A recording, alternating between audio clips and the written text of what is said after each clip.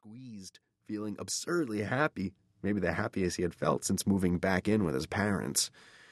He had not spent a day in Monroeville when he didn't think about seeing her. He was depressed. He daydreamed about her, stories that began with exactly this moment.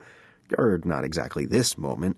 He had not imagined them both made up like partially decomposed corpses, but close enough. When he woke every morning in his bedroom over his parents' garage, he felt flat and listless. He'd lie on his lumpy mattress and stare at the skylights overhead. The skylights were milky with dust, and through them every sky appeared the same, a bland, formless white. Nothing in him wanted to get up. What made it worse was he still remembered what it felt like to wake in that same bed with a teenager's sense of his own limitless possibilities. To wake charged with enthusiasm for the day.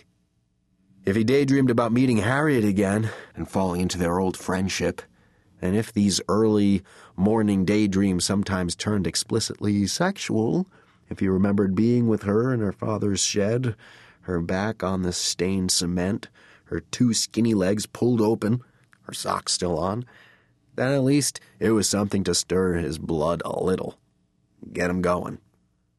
All his other daydreams had thorns on them. Handling them always threatened a sudden sharp prick of pain. They were still holding each other when a boy spoke close by. "Mom, who are you hugging?" Bobby Conroy opened his eyes, shifted his gaze to the right. A little blue-faced dead boy with limp black hair was staring at them.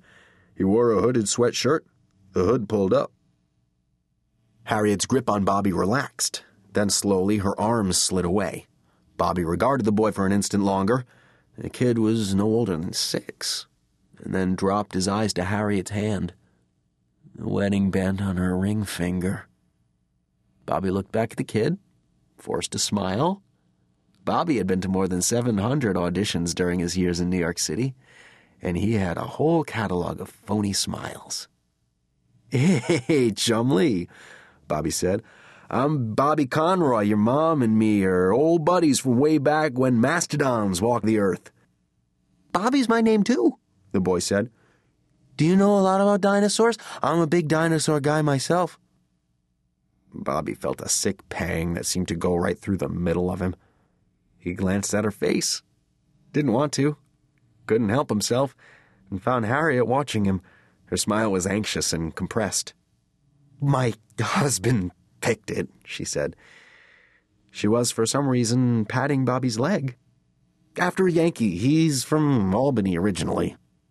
"I know about mastodons," Bobby said to the boy, surprised to find that his voice sounded just the same as it ever did. "Big, hairy elephants the size of school buses that once roamed the entire Pennsylvanian plateau and left mountainous mastodon poops everywhere, one of which later became Pittsburgh." The kid grinned and threw a quick glance at his mother, perhaps to appraise what she made of this offhand reference to poop. She smiled indulgently. Bobby saw the kid's hand and recoiled. "Oh, wow! That's the best wound I've seen all day. What is that, a fake hand?" 3 fingers were missing from the boy's left hand. Bobby grabbed at it and yanked on it, expecting it to come off. But it was warm and fleshy under the blue makeup, and the kid pulled it out of Bobby's grip. "No," he said. "It's just my hand. That's the way it is." Bobby blushed so intensely his ears stung and was grateful for his makeup. Harriet touched Bobby's wrist. "He really doesn't have those fingers," she said. Bobby looked at her, struggling to frame an apology. Her smile was a little fretful now, but she wasn't visibly angry with him, and the hand on his arm was a good sign. "I stuck them into the table saw, but I don't remember because I was so little," the boy explained. "Dean is in lumber," Harriet said. "Is Dean staggering around here somewhere?" Bobby asked, craning his head and making a show of looking around, although, of course, he had no idea what Harriet's Dean might look like. Both floors of the atrium at the center of the mall were crowded with other people like them, made up to look like the recent dead. They sat together on benches or stood together in groups chatting, laughing at one another's wounds, or looking over the mimeographed pages they had been given of the screenplay. The mall was closed, steel gates pulled.